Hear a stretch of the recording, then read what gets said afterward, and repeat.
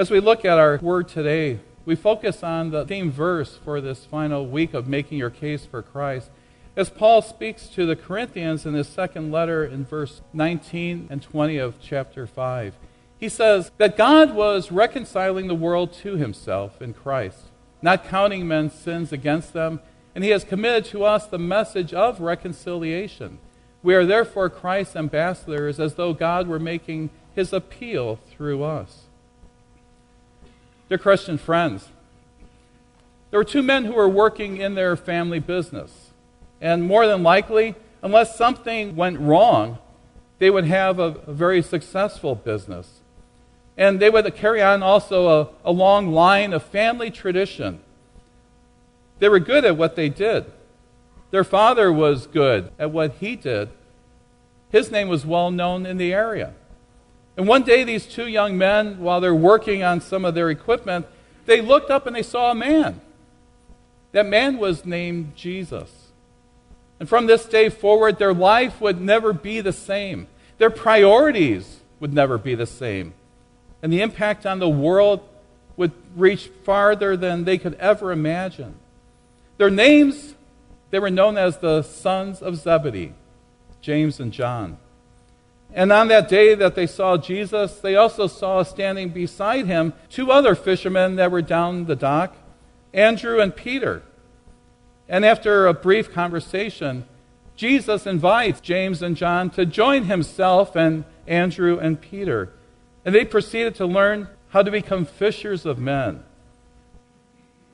Why would Jesus ask someone to leave their career, to leave their family, to walk away from that which seems secure and follow him into some place that would be for them really unknown territory?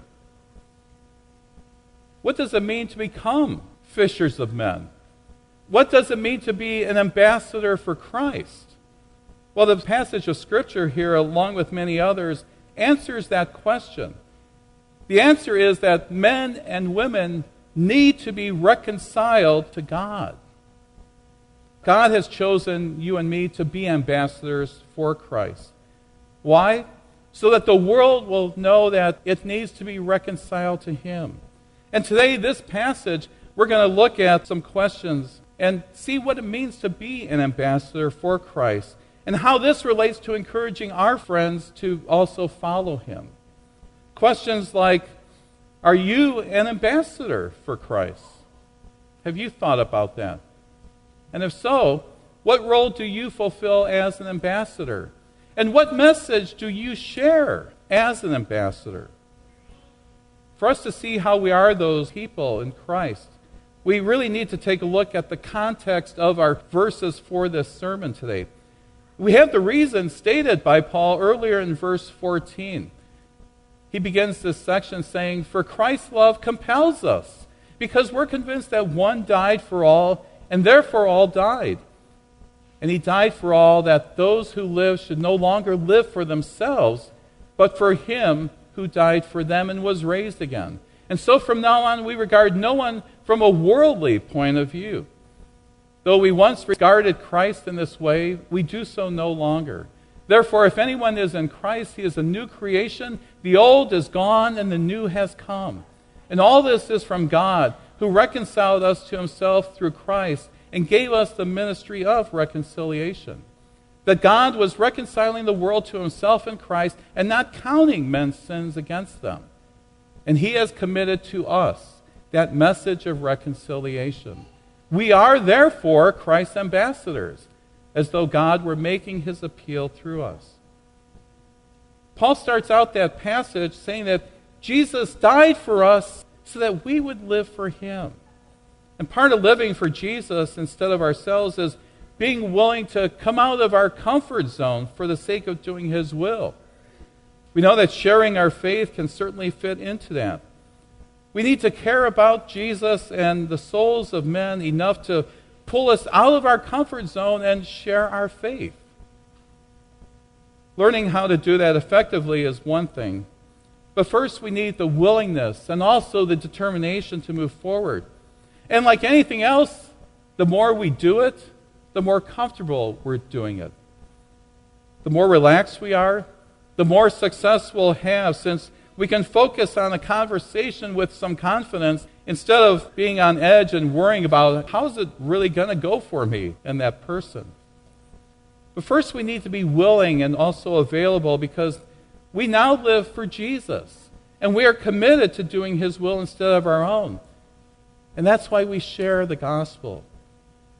And that will be easier to commit to when we're compelled, like Paul says.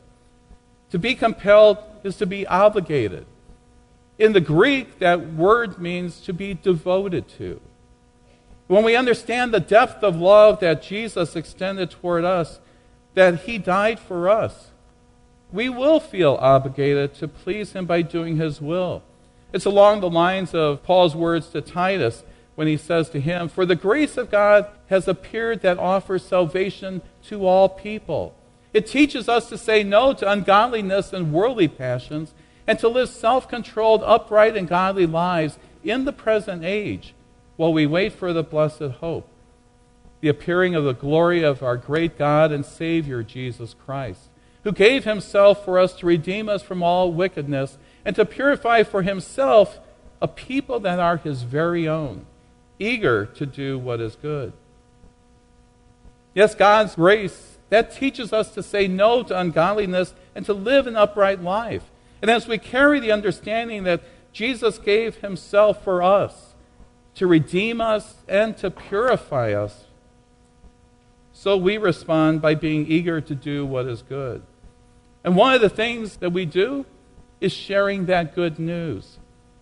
That's what we will be devoted to. Remember from our context verses that Paul talks about the ministry and the message of reconciliation. Now there's the message of reconciliation, and there's the ministry of reconciliation. The message is the gospel, the good news of salvation through Christ. And the ministry of reconciliation is living it out. Or as our puppets will say later, live out loud. The gospel is both spoken and lived. It's walking the talk. We're to be like a walking billboard of the gospel of Christ. We're to show the proof of our transformation that Jesus made possible for us on the cross. We have been reconciled to God. We live in that presence even now. And so there should be changes that take place. If there are no changes in our behavior as Christians, what message are we sending to others? If we don't show ourselves to be a new creation, then we're not showing what that power of Christ is in us. Paul said that he once regarded Christ from a worldly point of view, but then he came to see Jesus in a different light. It happened on that road to Damascus.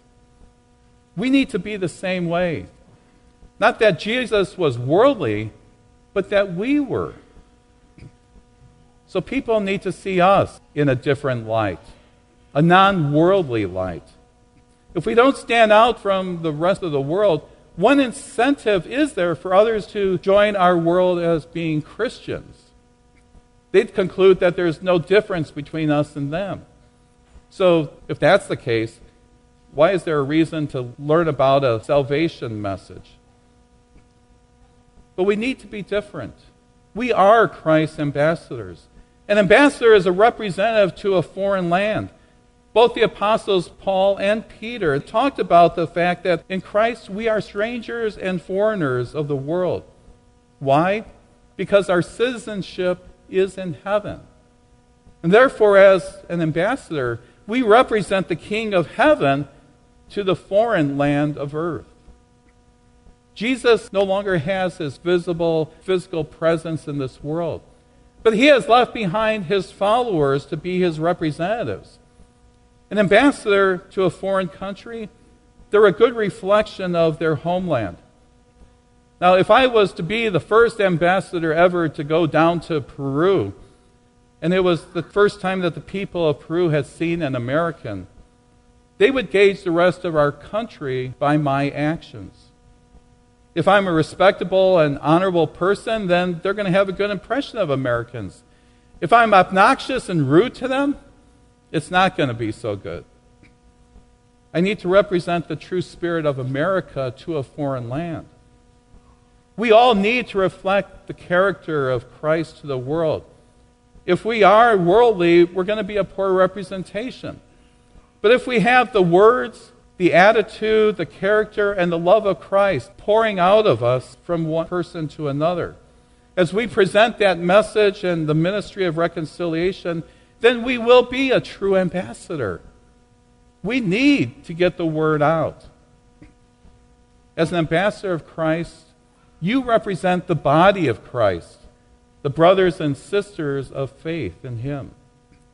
Membership in a confessing church is really fundamental to the faithful Christian life.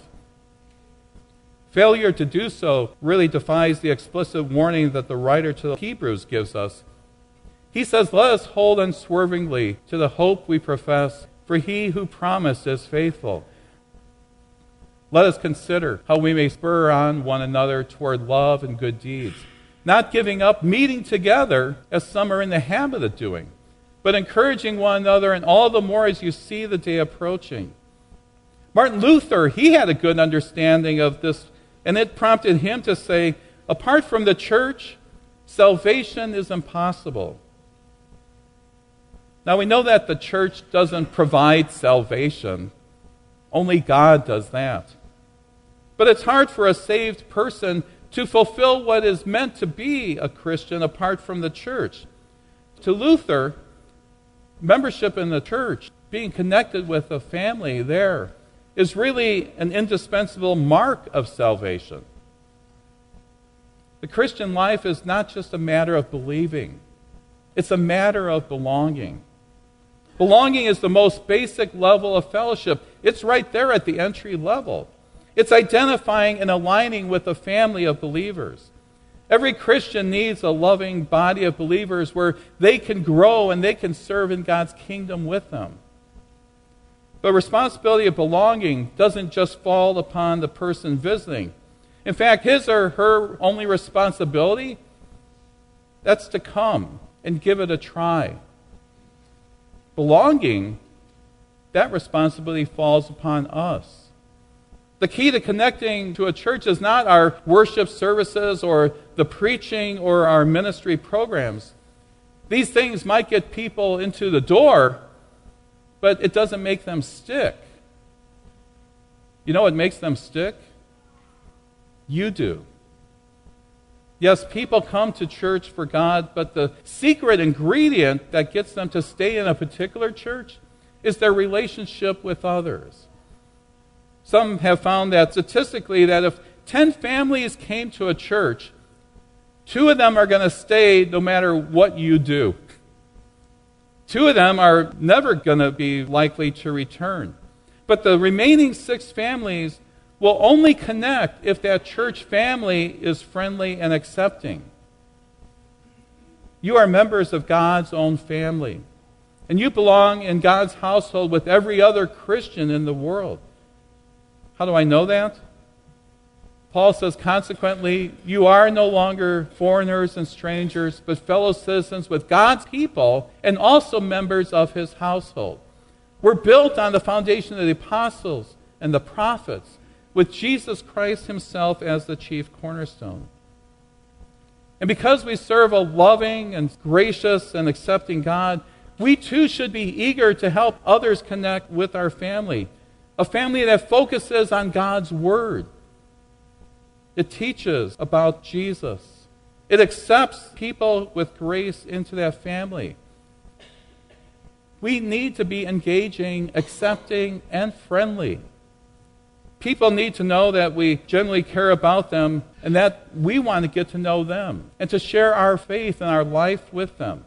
To be a connecting church that's accepting and inviting and friendly, we need to be people who love and believe in the church. And then we want to come and experience the blessing of a loving faith community. And to reach that family, make it extend even farther. And when people visit, we should be eager to befriend them and help them to find their fit in our spiritual home. The words cordial and nice, they're not the same as engaging and accepting. Cordial requires a handshake and a smile. Accepting and engaging, that requires an investment of time and relationship. You just don't shake a hand and sit down. You invite a family or an individual to sit with you and then introduce them to people who are around you that you may know. You don't just say, well, it's good to see you today. You may instead deliver baked goods to their house. You know where they live. Invite them to a small group or perhaps give them a phone call. Back in 2005, almost 15 years ago, when we did 40 Days of Purpose, Pastor Rick Warren said in day 36 of his book, The Purpose-Driven Life, he said, you are made for a mission.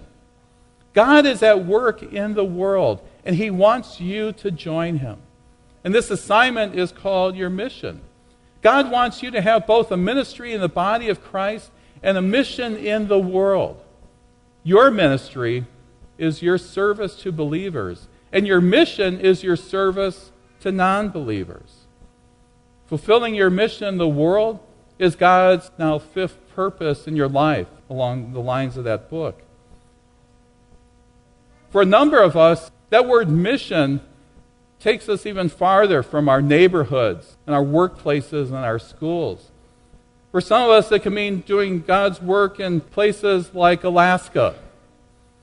And as we went out to that place this past summer in June, we got the opportunity not only to see the beauty of that creation of God and see that highest mountain in Alaska as well, and of North America, but most importantly to get over to St. Philip Catholic Church right on the highway and be able to reach out to the children who came back this year and said, it was so good to see you, you're back. And we were, and they were. 20 of them in an elementary school district that has about 20 students in that whole village. It was a great time as we got the opportunity to share with them about God's Word, to tell them not only about the creation of God, as the theme was talking about the universe and all, and Abraham and the stars, but especially Jesus coming to this place and how he really changed the whole world for us. To be able to go through experiments with a crazy professor there and to learn more about what the impact of God's creation has upon us. To have time to go outside and to play different types of games and get some good exercise in a time when it was about 75 to 80 degrees in Alaska. A little too warm for those guys up there. Refreshments, the snacks times that they got just to talk to each other, kids that may not see each other all the time at different ages, and then to be able to take crafts home, to share those with family and perhaps friends, and maybe touch some other lives for Christ as we tell the story to them that perhaps they will tell it to others. In the opening and closings, we had time for song and videos, and especially our guide and Hoppy, our puppet frog, as we were able to celebrate and show the kids a story each and every day. As we did that, we give thanks also to our LWML, our ladies who made all of those tie-dye T-shirts, and we were able to iron on the patch, which was the theme for the VBS. Eventually, we had to leave that place of the midnight sun. And yes, it was midnight when that picture was taken. Well, we are going back. And we hope that that same school bus is going to be bringing them again with Debbie, their driver. And as they go, we hope to see that scene for them to run out to share that good news of Jesus. And if you want to consider going next year, those are the dates. So you can put those on the calendar. We'll be up there during the longest day of the year as far as daylight goes. So if you want to experience that, that's the place to be. God made Jesus to be sin for us so that we could be righteous. Now, what does that act of love and sacrifice require from someone who has received that gift? Well, such a gift requires the same response for us. We are responsible to Jesus because of his sacrifice for us. That's why God made us his ambassadors. Because we carry the position and also the passion, and most of all, we carry the truth of just what it means to be saved. We're righteous because of what Jesus did for us. How can that truth not compel us to share that good news? There's only one plan in Scripture for evangelizing the world with the gospel. And that's through His people who have received and believed in the good news. To encourage our friends and all people to follow Christ in this life and to eternity in heaven someday. In Jesus' name, amen. And now may the peace of God, which surpasses all of our understanding, keep your hearts and minds in Christ Jesus, who is your Lord and Savior. Amen. 3-star General Michael J. Flynn, head of the Pentagon Intelligence Agency, knew all the government's dirty secrets. He was one of the most respected generals in the military. Flynn knew what the intel world had been up to. He understood its funding. He ordered the first audit of the use of contractors. This set off alarm bells. The explosive new documentary, Flynn, Deliver the Truth, Whatever the Cost, uncovers the facts behind this scandal. Flynn told the truth. He was the most dangerous person for Donald Trump to hire. I find out the worst enemy that I'm going to face in my life is right here in America. They took my assessment and they wanted me to change it. And I was like, I'm not changing it. They had to get rid of Flynn. With in-depth interviews, archival footage, and never-before-seen personal records of the man behind the headlines. I just felt like I was drowning. Flynn, Deliver the Truth, Whatever the Cost. Available now. Watch it today. Go to salemnow.com. salemnow.com.